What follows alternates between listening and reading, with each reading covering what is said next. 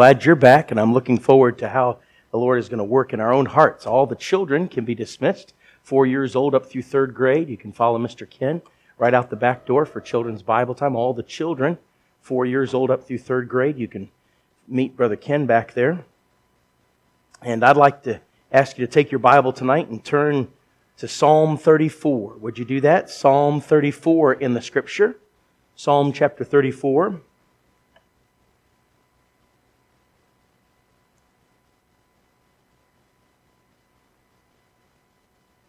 And as you're turning, I want to apologize because last night I failed to talk about the ladies and how they brought visitors. If you're here tonight as a lady and you brought a visitor last night, can I see your hand? If you're a lady here and you invited a visitor last night, okay, good, okay, all right. Now, keep your hands raised. We count them this way. If they were here Sunday morning, they're 100 points. If they were not here Sunday morning, they're 500 points. And if they've come for the first time, they're 1,000 points. So you'd be thinking about how many points you have, okay? And tonight, men, if you invited a guest and they've come for you, the same point system. So in a moment, I'm going to ask you, how many of you ladies brought a visitor? Let me see your hand. Raise your hand if you brought a visitor last night. All right? Now, if you have 500 points or more, keep your hands raised. All right? If you have 1,000 points or more, keep your hands raised. How many points do you have, Miss Nancy? Okay. Anybody with more than 1,000? Or 1,000? Okay. After the service, Miss Nancy, you be sure and see me. Now, tomorrow night is going to be Sunday school night. How many of you are Sunday school teachers here at Bible Baptist Church? Let me see your hands. Raise your hands. Raise your hands. All right. It's your responsibility, if you're a Sunday school teacher, to get your class here. We'll go by percentage tomorrow night. Okay? So, tomorrow night, we're going by percentage. If you get a visitor, that is, anybody that's invited by your class or by you to come, they count as 10 percentage points extra. Okay? So, get your class enlisted and get them to inviting, and let's see what we can do in getting visitors here, okay? It'd be a tragedy of epic proportion if any of those cards were left on the desk back there. I don't want Pastor to get more gray hair over all that ink that's put out on those cards. So we want to help him keep his youthful look. So let me also say tomorrow night. So if you get your class here, we're going by percentage tomorrow night, and enlist the help of your class. Class, help your teacher, okay? And the teacher with the most points will get something off the back table. So let's work at this, and I urge you to go after it and see what God will do. Then Thursday night is going to be youth night. That means all the young people are responsible to get folks here, 19 years of age and younger. And so let's see what we can do. Now, if you can't get someone here on the night that's appointed to you, but you can get them to come another night, we'll allow that, okay? Just get them to come, and let's see what God will do in using us to get folks here. By Thursday, I'll have invited 30 people to the meeting. I've already invited some people, and so I'm on my way to that, but I want to be an example in that regard as well. So let's work at getting visitors and tell our friends and our family and the ones that we love and the ones that we don't love and try to get them to come, okay? And ask the Lord to use us as we get folks to come to these services. All right, men, if you invited a guest tonight and they're here, would you raise your hand? Men, if you invited a guest and they're here. Anybody? All right, Brother Larry has one. Is there anybody besides Brother Larry? Okay, after the service you see me, okay? Let's give all these inviters a good round of applause. Can we do that? I do want to mention two things. There are several items on the table. There's some books. There's some things that my boys have made. There's some music CDs and some preaching CDs. If you'd like to get a thumb drive of all of our messages, we have that available for a fraction of the cost than if you were to buy all the messages on CD. So that's back there as well, and if we run out, we'll get more.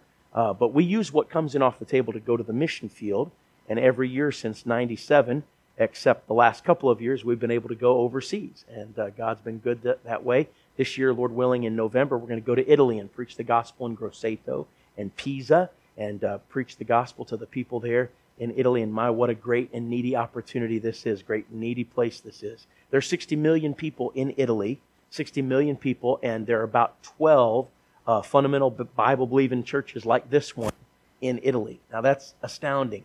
That would be like going from Maine all the way down to Georgia and putting 12 churches. And so that just kind of gives some perspective. So these are good missionaries that we've been with before and that we're looking forward to being with again. And in the next few days, we'll have those tickets purchased and everything squared away. So pray for us along those lines that God will use that in a mighty way. And then just one more thing quickly before we get into the message. Ken has been traveling with me since the second week, I think, of August. And I'm so thankful that he can be with us. He graduated from Ambassador just recently as an evangelist major, and he feels like the Lord wants him to eventually be in evangelism, but he felt like the Lord wanted him to get some local church experience working on staff and helping a church. So the Lord's provided that opportunity come this November up in Rhode Island. And so hope that you'll pray about that. Tomorrow night's offering is going to go to Ken, and I'm glad that that can be the case. And I'm looking forward to giving in that offering. And you pray about what God would have you do that night. Let's pray right now and ask the Lord to help us as we get into His Word, shall we? Father, I need your help as I preach tonight, and I need your guidance. I pray that you'd grant that. I pray that you'd fill me with your Spirit and help me to say what only you would have me say. And I ask, Lord Jesus, that tonight you would teach us about this matter of revival. I pray that we would study, that we would open up our hearts, that we would see where we need revived. And I pray that you'd touch us in a mighty and a special way tonight. Lord, if there's anyone here who is not saved, I pray that they would be saved tonight and that something supernatural would happen in Jesus' precious and wonderful name. Amen. Larry Burkett was a public speaker and a Christian and a speaker on finance and how to manage your finances and to order your finances according to the Word of God. He's now in heaven. But when he was alive, he hosted a Chinese pastor in America, and that Chinese pastor had traveled all over America preaching. And Larry Burkett took him to the airport. And on the way to the airport, when he was making his trip back to China, he asked, "What do you think of the churches in America?" And that Chinese pastor said, "It's amazing what the churches in America can accomplish without God." Now, the truth is that there are many churches in America that are churches in name only. That is, they're not Bible preaching churches. They've kicked Jesus out a long time ago. They've kicked the Word of God out a long time ago. The Bible isn't front and center, and there are likely even some churches like that in this town. But there are churches that are Bible preaching churches that believe that salvation is only through Jesus Christ and grace that comes from the Lord Jesus Christ, that it was bought and paid for at the cross, that there's nothing you can do to earn salvation or work for salvation. And I speak of those churches now directly, because I would say one of the greatest needs in America amongst God's people is revival. Real Holy Ghost revival. Real Bible revival. Real back to the basics revival. And I want to preach tonight on revival. It's the burden of my heart. I believe every one of us needs a good dose of revival, and we need revival from time to time. And we need God to refresh us and renew us. So if I were to try to figure out what this thing of revival is, I might ask people on the street, what would you say revival is? If I were to try to find out what revival is. And some people would give me different definitions. There are rock revivals and rock group revivals, and there's revivals of certain styles today. And the word revive is actually something that you might even find in a grocery store. And there are different ideas of what revive means and what revival means. If I wanted to know what revival means, I would need to know what it means if I was going to have it. True? Right? Are you here with me tonight? Are you listening to what I'm saying? I would need to know what revival means if I was going to have it, if I was going to pursue it, if I was going to partake of it, if I was going to understand it. I might, if I wanted to know what revival meant, I might go down to the local bar and ask the people in the local bar or saloon what revival meant. Now, I'm not saying I would get the right answer. I might be surprised what I would get as far as answers, asking people completely inebriated out of their head what revival means. If I wanted to know what revival meant, I might go ask a group of Christians. And they might be able to tell me what revival meant. And probably I would get different ideas. Some would say, well, revival is when you get real excited about God. And I believe that getting real excited about God is important. Some people would say revival is when you start raising your hands and shouting amen. And I'm all for praising the Lord. And if you need to, raise your hands and shout amen. Although that doesn't happen too much in the North Country. You know, I grew up in Minnesota, not very far from here, and we had a $50,000 pipe organ in the church that I grew up, and a lady who knew how to play it. I mean, she could make that thing really sing and vibrate. And it was something enjoyable, not a pain to listen to. And the church choir sometimes wore robes. And you weren't allowed to say amen in our church. It was against the rules. In fact, if anybody ever did say amen in our church, everybody was trained to turn and look at that person so that they would never do it again. You know, that was kind of the way it was in our church. And if anybody really got excited in our Minnesota, Scandinavian, German kind of church, they might write amen on a card and hold it up and hope nobody saw it. You know, that was about the extent of the excitement in our church. And there was a sweet old black lady named Irma Jaycox, and she sat over here, and she didn't care what anybody thought. She was going to say amen. And she would. She'd say, mm-hmm, that's right, amen, mm-hmm. And she'd say amen from her waist up. You know what I'm saying? I mean, she was just nodding and saying amen. And if anybody turned and looked at her, she'd just look at all of them and smile, say, you couldn't shut Irma Jaycox up. But some people would say revivals when you say amen and shout. Some people, wrongly, would say revivals when you start speaking in tongues and rolling in the aisles and having holy laughter. Some of that went on somewhere in the country last week. Some people would say revivals when you get real quiet and real somber.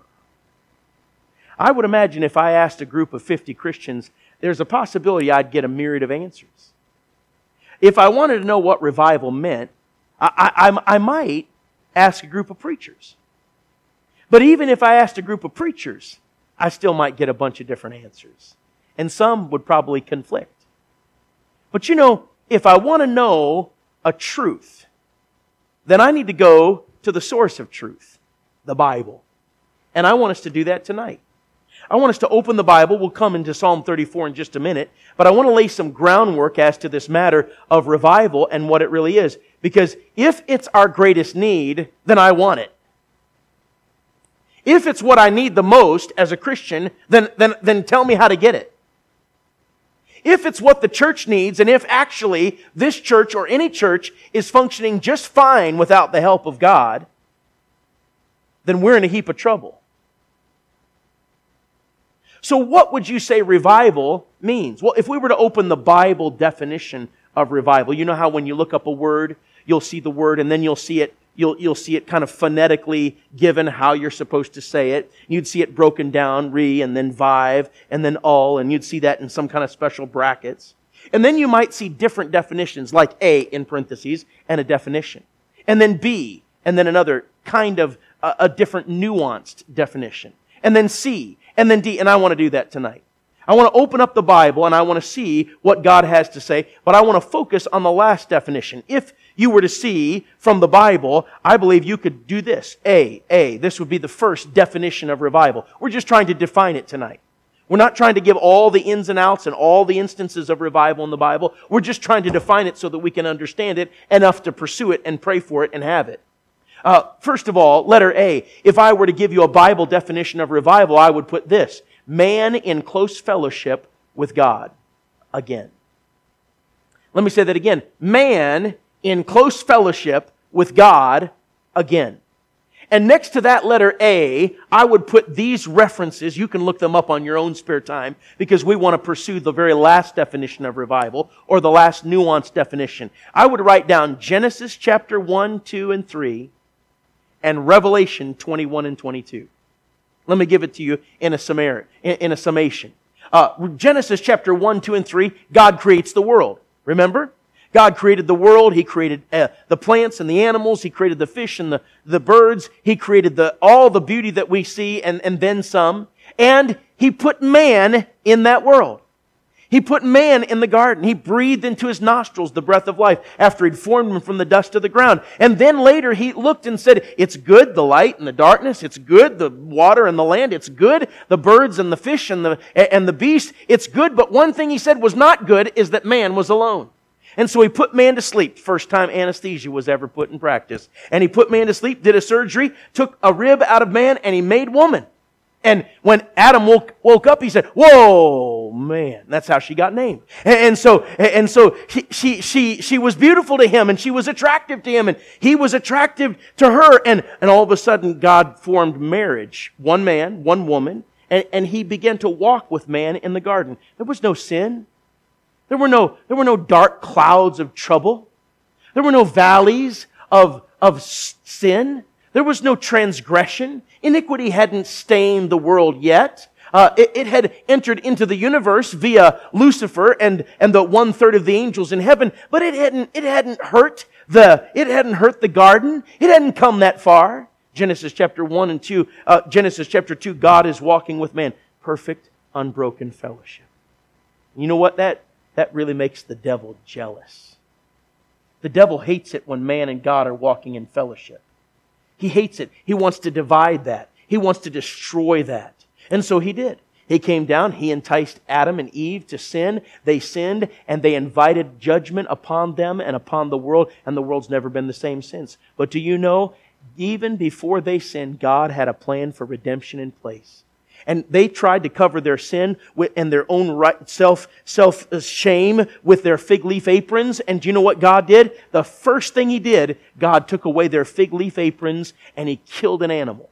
I was witnessing to a Hindu man in Virginia right at the beginning of COVID in 2020. And I asked him to tell me what the Hindus teach about sin. And I asked him, what do they say is the solution to sin? You know what he told me the Hindus teach about sin? They teach that it's a sin to kill an animal. And of course they would. Because you might be killing some reincarnated relative or something like that. And so it's a very, very grievous sin. And I said to this man, I said, do you know that's a very interesting concept? So you know what the Bible teaches the first death was? And he said, no. I said, an animal. And I said, do you know how it died? He said, no. I said, it was killed. I said, do you know who killed it? He said, no. I said, God. His eyes got big. I said, do you know why? He said, no. I said, to atone for sin, the sin of man. That's right. God took away the fig leaf aprons because they weren't good enough. And by the way, your self-righteousness isn't good enough to get you into heaven or satisfy God. And your religion isn't good enough. And your tradition and your morality and your confirmation and catechism and your sprinkling or being dunked or poured or squirted or however you do it out here in South Dakota, that's not good enough to get you into heaven. It's not good enough to God. It doesn't please God. And so He took away their fig leaf aprons and He killed an animal. Blood was shed. An animal died. And that animal's skin was used as coverings for their nakedness. Now God was satisfied. You know what happened? Fellowship was restored. God was teaching the way of salvation is through the death of a substitute. The bloody death of a substitute. And so here this animal was slain. And now Adam and Eve had a way back to God. They'd been banished from the garden. They could no longer be in the garden. They'd been banished from access to the tree of the knowledge of good and evil. They had no more access, but they weren't banished from God. And God made a way for redemption. So through redemption and through that process, all through the Old Testament, now man had a way to get back to God. And there was salvation when Jesus died on the cross. Jesus was coming into the wilderness and John the Baptist was preaching. And he said, stop everybody, look that way. There's the man that we're talking about. He's the God-man. Behold, the Lamb of God, which taketh away the sin of the world. You see? And Jesus died on the cross. He made a way for man and God to be in fellowship once again, right? And so when you get saved, instantly, you're brought to a place of life. Oh! Life. Where's that? Is there a word for life? There is a word. Is there a word for life in what we're talking about with revival? Yes! The word revive means life.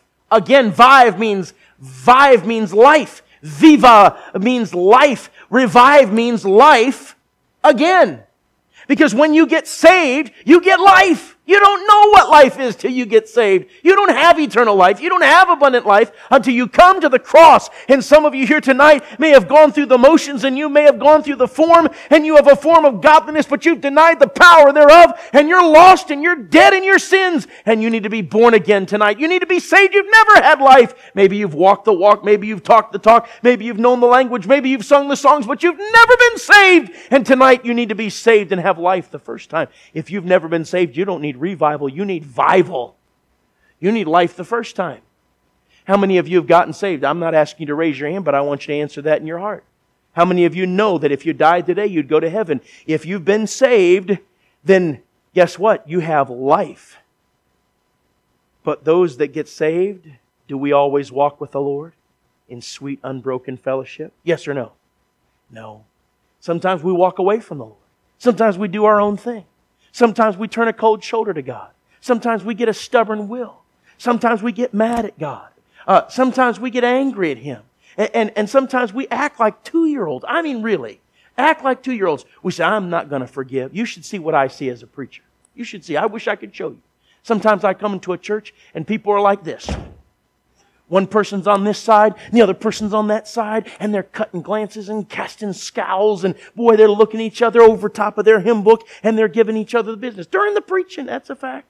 That's a fact. Sometimes I come into a church and people are like this. Back to back. You'd think that only 2-year-olds act this way, but full-grown adults act this way. And it's just a shame. And it's abominable. Sometimes it's happening in a family. Sometimes it's happening in a Sunday school class. Sometimes one side of the church, I preached in a church some time ago, and I had preached 3 or 4 meetings before, and every meeting was increasingly better, and we'd have people saved. We'd have visitors come. They'd sing the stars down. It was a wonderful meeting. I came this 4th time, and it was cold as a tomb. People had left. Got mad at God, got mad at the preacher, got mad at each other. Some people were sitting over here, some people were sitting over here. It was arranged just like this church, and it was probably about the same size, just a little bit bigger. And boy, there were just a few people. Nobody was talking to each other. You know what happens in a church like that? I mean, 5, maybe 3 minutes after the closing prayer, boom, the place is empty. People are in line to get out of there. Nobody wants to hang around something like that. That's not a good sign ever in a church. When people won't fellowship and won't hang around, they want to get out of there. They don't want to talk to each other. They're just enduring to the end all the misery of sitting next to those old good, no good, rotten Joneses or Smiths or whoever it is causing all the trouble. And I'm telling you, it's just crazy. It's just crazy. And that's the way it is sometimes in a church. We're not right with God. We're not right with each other. Cold. We're hard. We're selfish. And we need life again. And do you know what you need? Life again. Anything that's happened in my life is based, number 1, on my salvation that's good. And number 2, on how often I've been willing to let God revive me. Anything that's good in my life.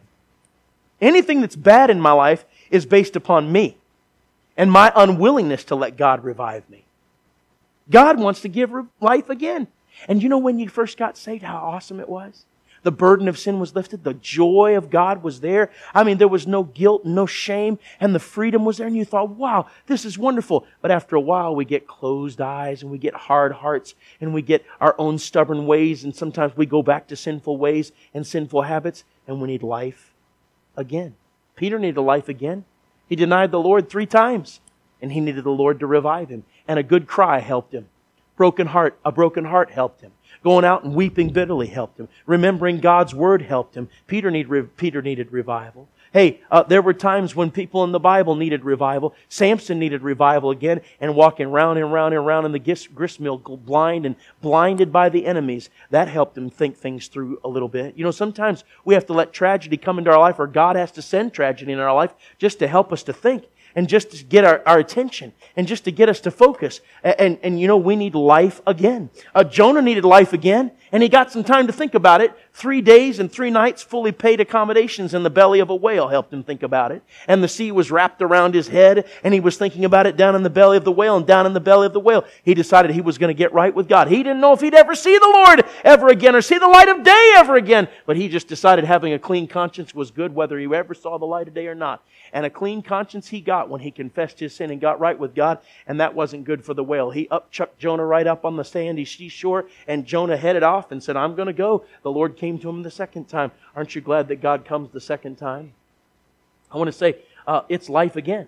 It's God and man in fellowship again. But you know what you find in Revelation chapter 21 and 22? God walking with man and fellowshipping with man and dwelling with man, and sin is no more. There won't need to be revival meetings in heaven. I'll be glad. Until then, I'm going to work trying to get every revival meeting I can.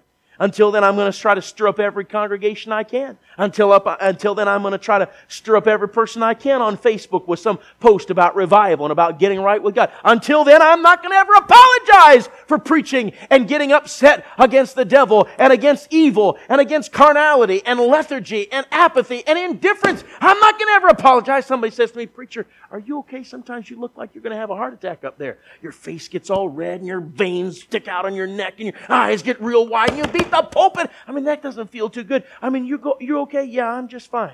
And I'll tell you, I'm never going to apologize for preaching like this until my dying day. And then I'm not going to apologize. You know why? Because I know you go back home and you get deluged from the radio and social media and TV on the way the world wants you to dress and live and act and be and have an attitude. And I've only got just a little bit. So I'm not going to ever apologize for stomping my feet and pounding my fist and pointing my finger, raising my voice and spitting all over the first 3 rows. If you'll sit in the first 3 rows, you'll never get COVID.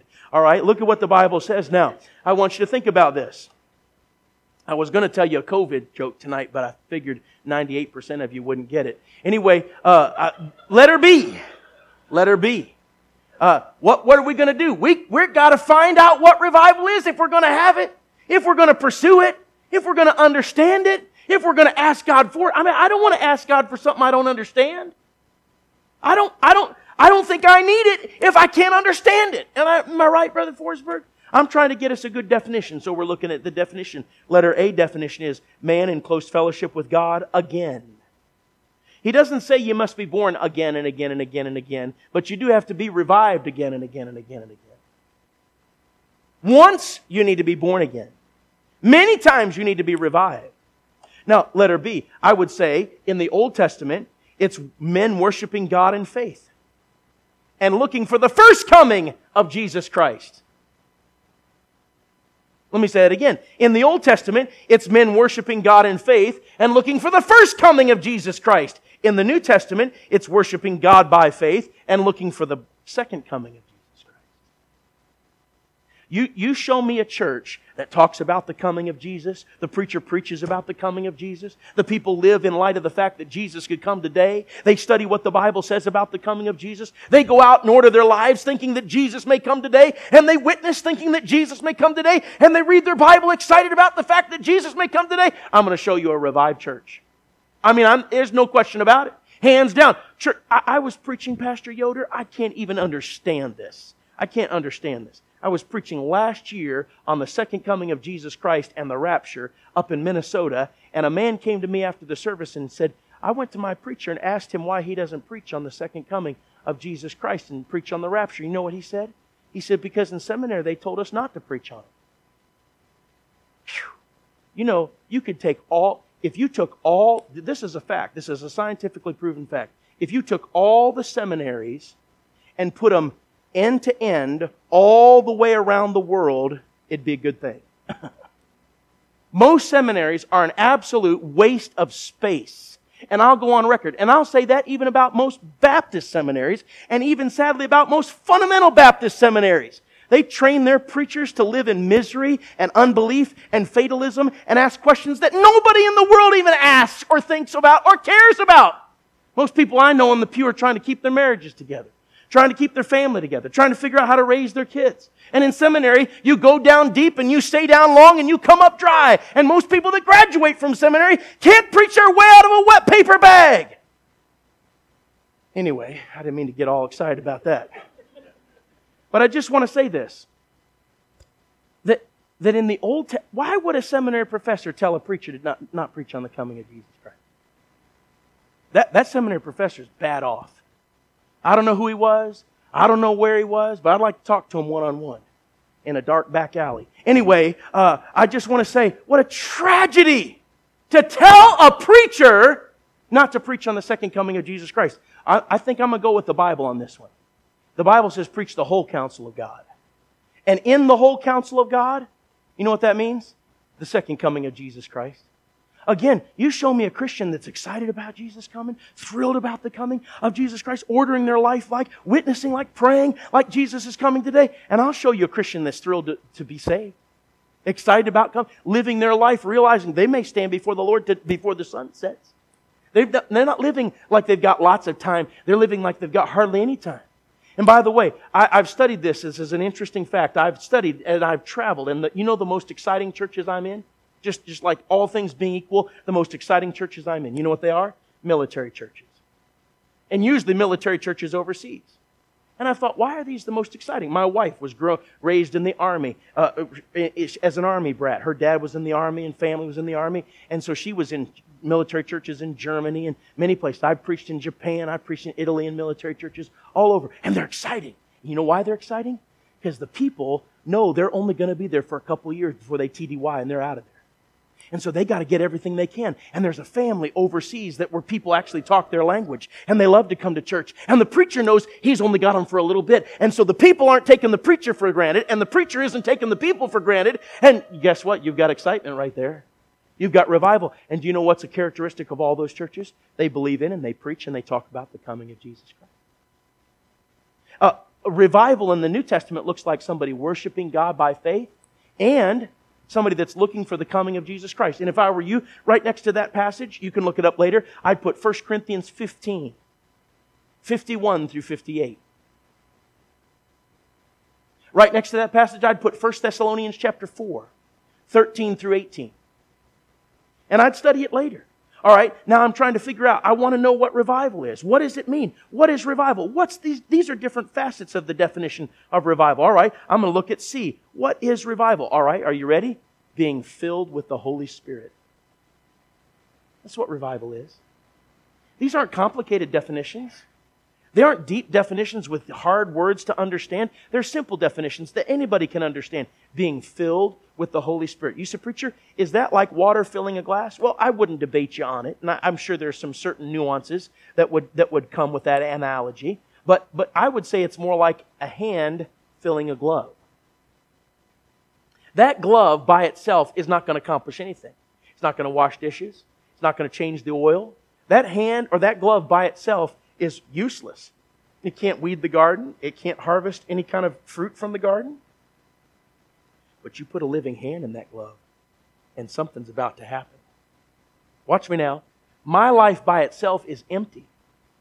I desperately need the hand of God in my life. And when he speaks about the filling of the Spirit, I believe it's more like the hand filling the glove.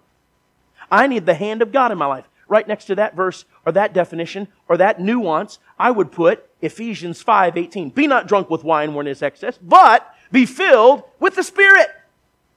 That means it's a command. And if it's a command, every Christian can do it. Now, either right now, you are filled with the Spirit, or you're not. Are you filled with the Spirit? Right now. In other words, is He bearing fruit in your life? If you're filled with the Spirit, the fruit of the Spirit is love, joy, peace, long-suffering, gentleness, goodness, faith, meekness, temperance. Against such there is no law. He didn't say the fruits of the Spirit. He said the fruit of the Spirit. And when I'm filled with the Spirit, I'm yielded to the Spirit. I'm saying, Holy Spirit, would you fill me? I'm asking Him to fill me. I'm yielding. I'm saying, go into every nook and cranny. I want to confess any known sin. I want to be right with you, and I want you to be fully in charge. It's not, Lord, you can go into every room except that room. No, you can't go in there. It's not, Lord, you can go into every room except the basement. Please, if you wouldn't mind, stay out of the basement. It's not, Lord, you can go into every place except the attic, or you can go into every room except the master bedroom. No, you're giving God the key saying, you've got the whole thing. By the way, the Holy Spirit didn't come into you when you got saved so that He could be a temporary guest to come and go. You're not an Airbnb for the Holy Spirit. He came as a permanent resident. He came not to be a guest, but to take over. He came to be in charge. And if you want to go ahead as a Christian and live your life holding on to this room and hiding that room and checking the Lord here and checking the Lord there and not letting Him have all the keys, then you go ahead and tell me how that works out. It's nothing but sheer misery. It's nothing but trouble. It's like me trying to drive the car from the back seat or from the passenger seat. It doesn't work out very well because that's not the way God intended it. God intended to fill you, and He intended to control you, and He intended to make your life useful. That can only come when you confess known sin. All right, letter D, I would say this, that revival is being right with God and right with man. Right with God and right with man. In other words, you have right worship and right relationships. That's what I would say. You have right worships. You have right worship and right relationships. Ladies and gentlemen, the truth of the matter is that if you look in the Bible and you cut this book, anywhere in the Bible, you cut it. You know what I believe? It's going to bleed two concepts: worship and relationship. The whole point of the cross is so that you could get your worship right. The whole point of revival is so that we can have our worship right. And do you suppose the devil wants another person worshiping Jesus Christ? No, he hates it. Just like he was jealous of Adam and Eve with unbroken fellowship with God, he's jealous of any man, woman, boy, or girl worshiping God. Unabated, unhindered, uninhibited. He's jealous of that. He doesn't want that. He does not want this church coming together with pure heart and sincere motive, singing praise to God. That's the last thing he wants. And by the way, he wasn't too happy with you a few minutes ago. I hope you know that. And by the way, I hope you're okay with the devil not being happy with you. I hope you're concerned, and you would be concerned if the devil was happy with you. I hope you'd be concerned about that. The fact is that if you cut this book anywhere, it bleeds worship and it bleeds relationship. Anytime the children of Israel were worshiping idolatry, it's because the devil enticed them to do so. You say it bleeds relationship? Oh, yes. The devil doesn't want you to have a right relationship with God, and he doesn't want you to have a right relationship with man.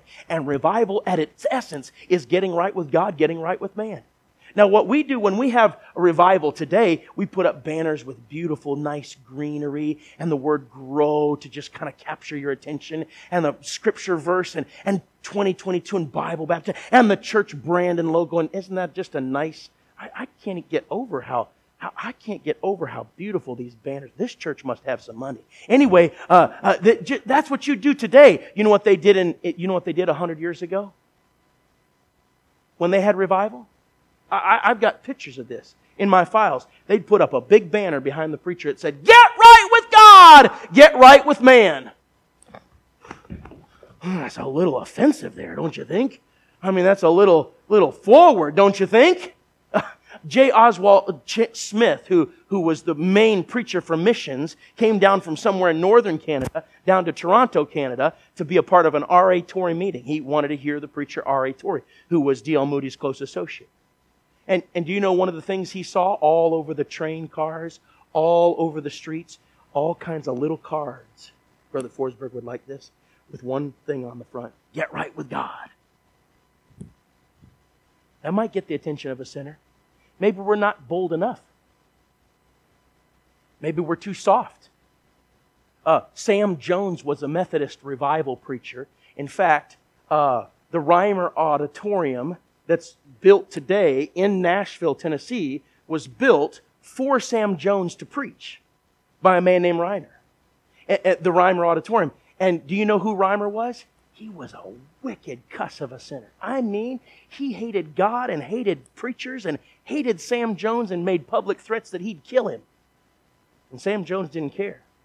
Sam Jones would blister sin one night and blister sin the next and blister sin the third night. And he'd go after sinners, and sometimes he'd name them publicly. Mr. Reimer got saved. And after he got saved, he built that auditorium so Sam Jones could have a place to preach. You know what Sam Jones would do with his team? On one occasion, he got all his team together, and he said, "I want you to go into the business district." He said, "I want you to go and ask to speak to the proprietor of the business, and I want you to say one thing. You look right in that proprietor's eyes and say, 'You are headed straight to hell,' and walk out." Well, guess what? He had a crowd to preach to that night. Now, I'm not saying that you should do that all the time, but I simply am saying that there was a holy boldness back then and a fearlessness when God's men blistered sin. Now the preacher points his finger, clears his throat, looks at you wrong, cross-eyed, and people get offended. The preacher, "I never come back there." Well, preacher, I hope you never stop preaching hard against sin. And I hope that this church never gets tired of hearing the preacher preach hard against sin. And if he does someday happen to rattle your cage and go pillaging through your cabinets, I hope you'll say, "Thank God for a preacher that's got courage and insight and foresight and backbone to preach against my sin." He hadn't been talking to your wife. He didn't have time to follow you on Facebook and figure out all the crazy things you're into. He's just walking with God. And do you know what he's trying to do? get men right with God and right with each other. Look here, I can pretend like I'm right with God and sing like a nightingale and be mean as a snake towards my wife. I'm not right with God. I can get up and quote 50 verses in a row, and I can sound all so beautiful with oratorical savvy, and if I'm not right with my kids, I'm not right with God. Don't pretend like you're right with God if you're not right with man. See, revival is getting right with God and right with man. Right worship and right relationship. But if I were to give my favorite definition of revival, it would be this one. We've talked about A, man in fellowship with God again. B, we've talked about worshiping God in faith and looking for the first coming of Christ in the Old Testament, worshiping God in faith and looking for the second coming of Christ in the New Testament. We talked about being filled with the Spirit. We talked about being right with God and right with man. But here is my most modern and most recent Dwight Smith definition of revival, as far as I understand the Bible. Are you ready? Here it is. A Christian's spiritual senses renewed. A Christian's spiritual senses renewed. You say, preacher, where do you get that? All right, your Bibles are open to Psalm 34. Psalm 34. Do you see what the Bible says here? Psalm 34 and verse number 8. Look at what it says. Oh, taste and see that the Lord is good. Blessed is the man that trusteth in Him. Do you know when I'm spiritually not revived, listen, my taste buds aren't working right. Pastor and I were at Dairy Queen last night testing out our taste buds. And he said, have you ever had COVID? I said, yeah, I think I might have had it a couple times. And I'm going to have it as soon as I can just to get out of work. But anyway, he said, have you ever had COVID? I said, yeah, I think I have. He said, man, my taste hasn't been right since I had COVID. How many of you had COVID? I got COVID in October of 2020. We were on our way from Georgia to Texas, and then Texas to California, and we had a meeting canceled because of COVID, and I was never so glad for a meeting to cancel because I wasn't feeling so hot myself. And so the meeting canceled, and that gave us some time to rest. And then we had to take the new trailer that we had just gotten and drive all the way out to California, and I could hardly make it, Brother Evans. I could hardly make it through New Mexico. I said, honey, you got to drive. So my wife got behind the car, and behind the wheel, and she took off. I know my wife looks like a dainty little thing, but she's a trucking mama, let me tell you. And she pulling that 45-foot trailer down the road at mock speed, and here we are going along. And I had a hard time standing there. I was achy in my back, achy in my head. It would hurt here and hurt here and hurt here. And you know what tasted bad? Two things that I love: coffee. Tasted bad. Tasted something was wrong with it. I didn't want it. You know what else tasted bad? Doritos. I mean, how could... You know I'm sick when Doritos taste bad. I couldn't eat it. It tasted bad. Something's wrong with those Doritos. Well, it wasn't something wrong with Doritos or coffee. It was something wrong with my taste buds. And you know, when you've been eating at the hog slop of the world, the things of God don't taste good. Preaching doesn't taste good. The Word of God doesn't taste good. Family devotions don't taste good. Personal devotions don't taste good. Singing the songs of Zion doesn't taste good. Fellowshipping sweet with God's people, that doesn't taste good when you've been eating at the hog slop of the world. It doesn't taste good at all. You've got an appetite for junk food, or the devil's just burnt your tongue. Now I'll tell you, you know what my favorite coffee is? I'm going to tell you right now. It's not Starbucks. It's not Dunkin'. I'm going to tell you, this is my favorite coffee. Going into a truck stop and going over to that special coffee machine that has French vanilla, caramel macchiato, double shots espresso, and say it's all pre-chemically engineered to taste good. And I like French vanilla. That's my favorite kind of coffee. My wife thinks I'm crazy. But anyway, that's what I do. And I get a French vanilla, and you know what I hate to do? Drink it right away. Because you know what it usually does? It burns my tongue because it's too hot. And there are a few things in my life that I can't stand more than a burnt tongue. My taste buds are all mixed up for the whole half a day. Can't taste anything. Nothing tastes good. And I want to say something. When you're not right with God as a Christian and you need revival, Your taste buds for the things of God need renewing. Listen to the scripture. Psalm 119, 103. How sweet are thy words unto my taste, yea, sweeter than honey to my mouth. Proverbs 24:13. My son, eat thou honey because it is good. Hebrews 6:4-5. It is impossible for those who were once enlightened and have tasted of the heavenly gift and were made partakers of the Holy Ghost and have tasted the good word of God and the powers of the world to come. It's impossible for them, if they fall away, to be renewed. Listen to 1 Peter 2 and 3. As newborn babes, desire the sincere milk of the word that ye may grow thereby. If so be that ye have tasted that the Lord is gracious. You see, when you first get saved, your taste buds are brand new. And you've got to keep them constantly exposed to the Word of God. You have a renewed sense of taste. But wait, you have a renewed sense of hearing. Take your Bible, turn to Revelation 2 and 3. Revelation 2 and 3, all the way at the end. I'm trying to make this a Bible definition of revival, because any other definition would be fairly useless and would lead us all off track.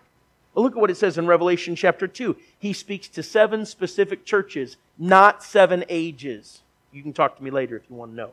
He's speaking to 7 specific churches. Look at Revelation 2. And to each one of these churches, look at what he says. Verse 7, He that hath an ear, let him hear what the Spirit saith unto the churches. Verse 11, He that hath an ear, let him hear what the Spirit saith unto the churches. Look at what he says in verse 17. He that hath an ear, let him hear what the Spirit saith unto the churches. To the church of Thyatira, all the way down in verse number 29, He that hath an ear, let him hear what the Spirit saith unto the churches. Interesting. Look at what he says in chapter 3. In chapter 3, he says in verse 6, He that hath an ear, let him hear what the Spirit saith unto the churches. To the church of Pergamos, he says, verse 13, He that hath an ear, let him hear what the Spirit saith unto the churches. And to the church of Laodicea in verse 22, He that hath an ear, let him hear what the Spirit saith unto the churches. Do you think he was trying to get their attention concerning their ear? Now, it's interesting, he said, He that hath an ear. Do you have an ear? You say, well, I happen to have 2. Well, you know what that means? You're doubly responsible. But you know, when I'm not right with God, I'm not listening very well. My wife talks to me and she rolls her eyes and goes into the other room. You know why? Because I'm not listening very well. They say when you're first married and you're sweethearts, you learn how to whisper sweet nothings into each other's ears. But as you grow in marriage and as you become older, you'll learn how to yell into the other room. Anyway, the truth of the matter is that you got to learn how to hear and to listen. Are you listening? Sometimes I'm not listening to the Lord. Sometimes I'm dull of hearing. Sometimes you think I was deaf as a doornail. What is the matter with me? God's speaking. God shouldn't have to come to me 5 times. I should hear Him the first time. I mean, am I the only parent that has that problem? I tell my kids 5 different ways. I said, son, can you go in the other room and get something? He says, yeah. 15 minutes later, he still hasn't come back. He comes back, he says, what did you say again, Dad? What did I say again? Okay, so now I'll repeat this 2 or 3 times. Now, did you get it? Look at, now you repeat to me what I said to you. And we go through this whole ceremony. It's quite remarkable. And then finally he goes into the other room and he gets it. What am I trying to do? I'm trying to see if he's listening. You know, I wonder if the Lord feels us that way with us. He says the same thing over and over, and we break the same sin and law over and over and over. How grieved He must be. How much more He could accomplish through our lives if we that had ears to hear would hear. You see, when I'm revived, my sense of hearing is renewed. Are you ready? When I'm revived, my sense of taste is renewed. When I'm revived, my sense of smell is renewed. You say, preacher, what do you mean? Well, you should write down Ecclesiastes and the book of Song of Solomon, specifically Song of Solomon, and you'll find reference to the lily of the valley and the rose of Sharon. In the book of Psalms, it speaks about Christ's garments being dipped in cassia and myrrh and aloes. When you're right with God, guess what? You can smell the sweet fragrance of Christ. God gave you a nose to tell the difference between a skunk and a rose. And I'm wondering if most Christians today even have a nose. Well, the preacher was saying something about Jesus. Just because the preacher says something about Jesus doesn't mean he's preaching the Bible. Well, that singer up there, they sang something about Jesus. It said a Christian album on the CD cover or on the playlist. Just because they sing something about Jesus doesn't mean they're following Jesus. You need to have the ability to smell the difference between a skunk and a rose. Now, do you know? But your olfactory senses aren't working real well when you're not right with God. I have a friend, Alton Beal, and a few years ago, he got a concussion. He was playing basketball. Somebody stepped behind him and he fell back and slammed his head on the gym floor. And ever since, this was probably 10 years ago, ever since then he hadn't been able to smell. In his office right now, down in North Carolina, there's a great big huge old white whale vertebrae. I walked into his office. I said, "What is that?" He said, "That's a vertebrae from a whale." I said, "What?" He said, "Yeah, we were vacationing out on the Outer Banks of North Carolina, and he said there was this beached whale, and it was half-eaten, and it was rotten flesh. And all my kids tried to get close to it, and they couldn't get close to it without throwing up. But I can't smell a thing. So I got right into it all the way up to my elbows, and I worked and worked and worked, and I got me a vertebrae. And I brought it home, and I bleached it, and that's what I got right there on my coffee table. Real conversation piece. But you know why he could get that out of that rotten flesh? Because he couldn't smell. And I wonder if sometimes we as Christians get right up to our eyeballs in the rotten flesh of this world, and we can't smell. Why? Because we need revived. And you know, COVID hit our taste and our smell. Sickness causes trouble. Sickness causes a deadening, a weakening of our senses. Wait, I need to be able to smell. I need to be able to hear. I need to be able to taste. I need to be able to see. That's why the psalm writer said, "Open thou mine eyes, that I may behold wondrous things out of thy law." I want to ask, can you see the Lord? Sometimes we get so blurred with all our vision and distracted with everything else that we fail to see the Lord, and He's right in front of us. And sometimes God has to send difficulty and tragedy to wash our eyes with tears so that we can see again, afresh and anew. A few years ago, I was going through trouble that I didn't like and I didn't want, and I couldn't understand why I was in the middle of it. And as I was mowing the lawn, I'd talk to the Lord. I'd tell the Lord all about my trouble as if He didn't know. And one day, all of a sudden, the Lord said, "Well, I'd say we're pretty close right now." I cried tears over this. I grieved in my heart over this. But you know, Brother Forsberg, I was closer to the Lord than at any other time in my life. And God didn't send a preacher with a trailer and a revival meeting to get me revived. He sent trouble to open my eyes. Wait, I've got to see the Lord. I've got to hear the Lord. I've got to taste the Lord. I've got to smell the difference between right and wrong and the goodness of the Lord and that which is rotting flesh. But wait, I need to feel. Now, please, we're not putting too much emphasis on feelings. Believe me. And the first time in an independent Baptist church somebody starts to feel the Lord and it feels good and they get happy, there'll be a wet blanket real close to just put a kibosh on that fire. Oh, strange fire, strange fire. We don't want strange fire. Let me tell you, strange fire in an independent Baptist church is about as likely as a flood in the Sahara. It's not happening anytime soon. You don't have to worry about strange fire happening. But you know, the Bible talks about feeling. The Bible says that there are certain ones who sear their conscience with a hot iron, and they are past feeling. Would you say it would be good or bad if I took my hand right now and turned the stove on in the kitchen and just held my hand on that stove until the flesh burned off? Would that be good or bad? You said, "Preacher, that'd be bad." That would cause permanent damage to your feeling.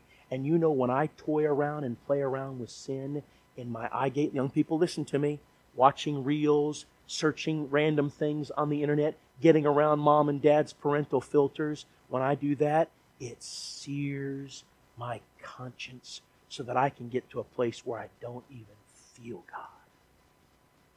I want to feel God. I want to feel His presence. I want to feel Him near.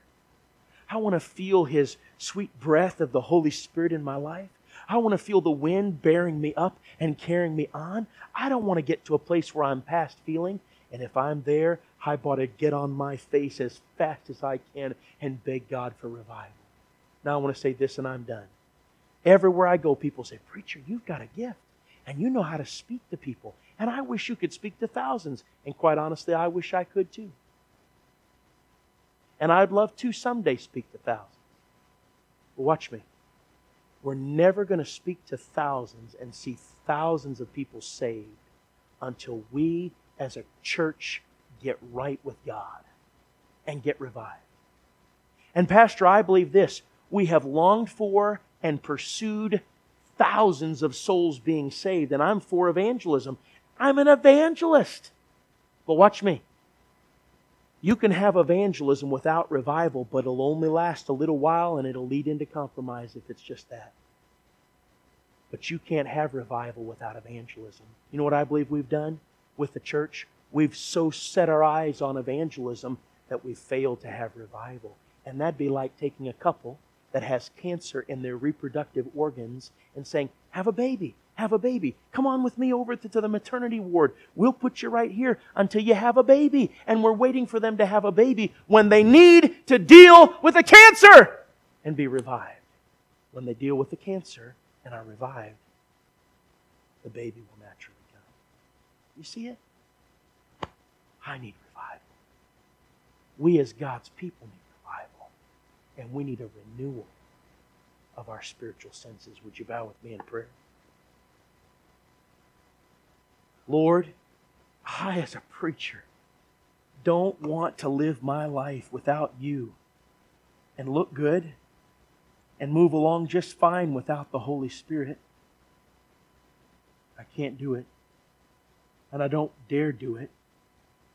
And Lord, we as a church, we can't live without real Holy Ghost revival. Lord, we can't do it. And we don't dare do it. Would You revive Your church right here? Revive our spiritual senses. Renew them. Our sense of taste. Our sense of hearing.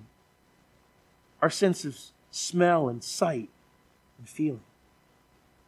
Would You send revival to Your people? Heads bowed, eyes closed. How many of you would say, Brother Smith, I'm saved. I know that I'm on my way to heaven. But you'd say, Preacher,